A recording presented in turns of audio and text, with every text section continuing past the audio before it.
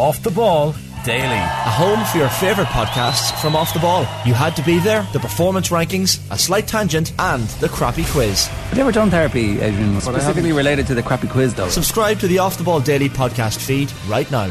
OTB AM with Gillette Labs. Get the ultimate shave or your money back. Neon Night Edition available now.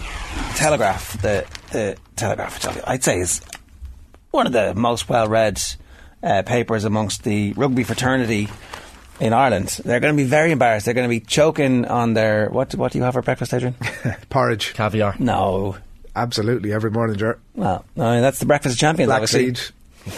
Yeah. So how do you posh up your porridge? Flaxseed. Posh porridge, right. Who cares about women's rugby? Irish crisis exposed. This is super embarrassing for the IRFU and for everybody involved in rugby in Ireland at an administrative level, and it's embarrassing for the players who are going to represent Ireland in the Six Nations this weekend.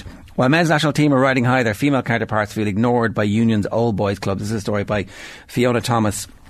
Just a few quick bullet points on this.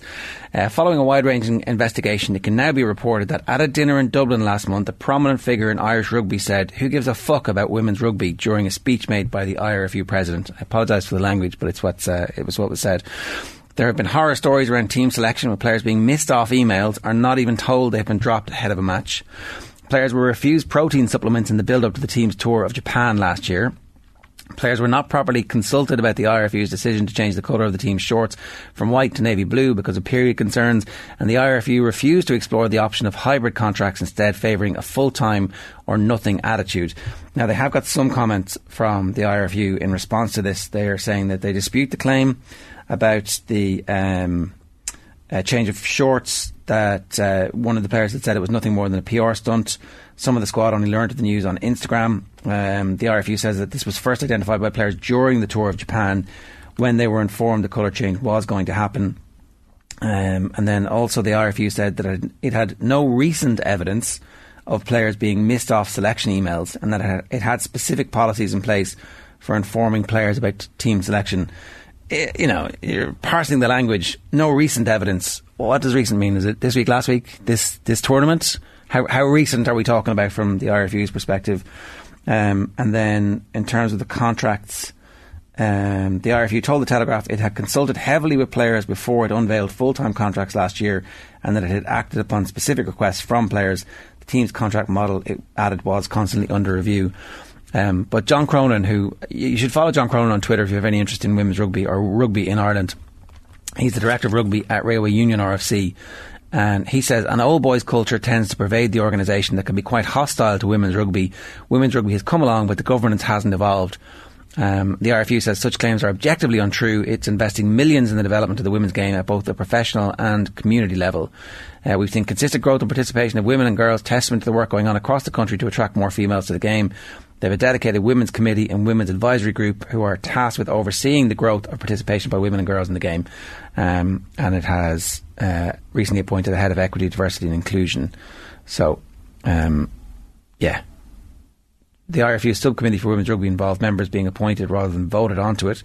There's no single representatives from any of the 10 clubs from the women's AIL. So that's just massively embarrassing. And I presume the sponsors Aon of the women's team are less than happy about who cares about women's rugby. Irish crisis exposed headline. So, will there be any? Will this story take off? Will the rest of the rugby journalists take this story up? It'll be very interesting to see over the next 24 hours.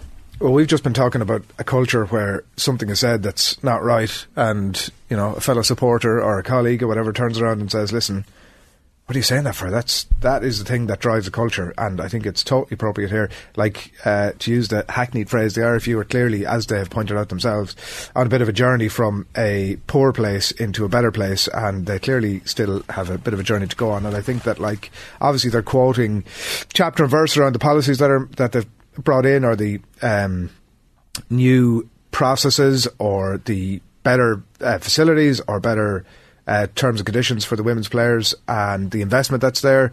So those things can coexist, obviously, in any company with a cohort that have still got a poor attitude.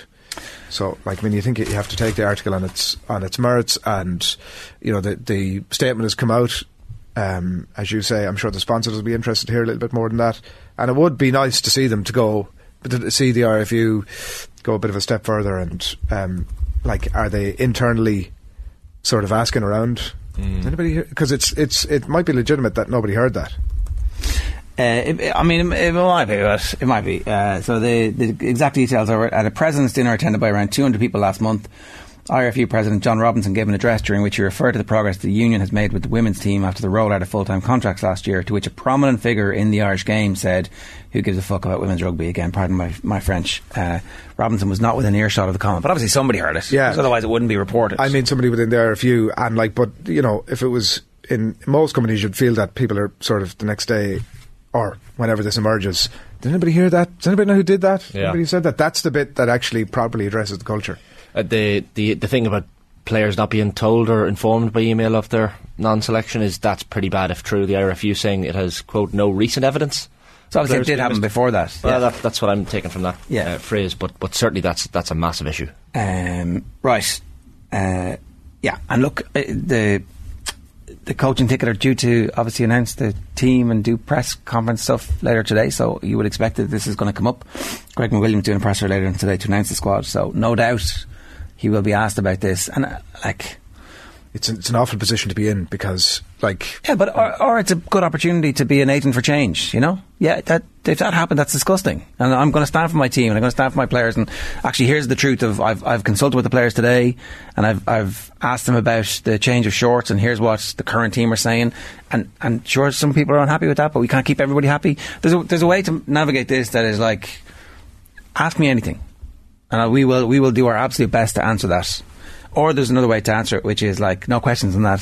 Questions about the team selection today, and that's it. So. OTB AM with Gillette Labs. Get the ultimate shave or your money back. Neon Night Edition available now.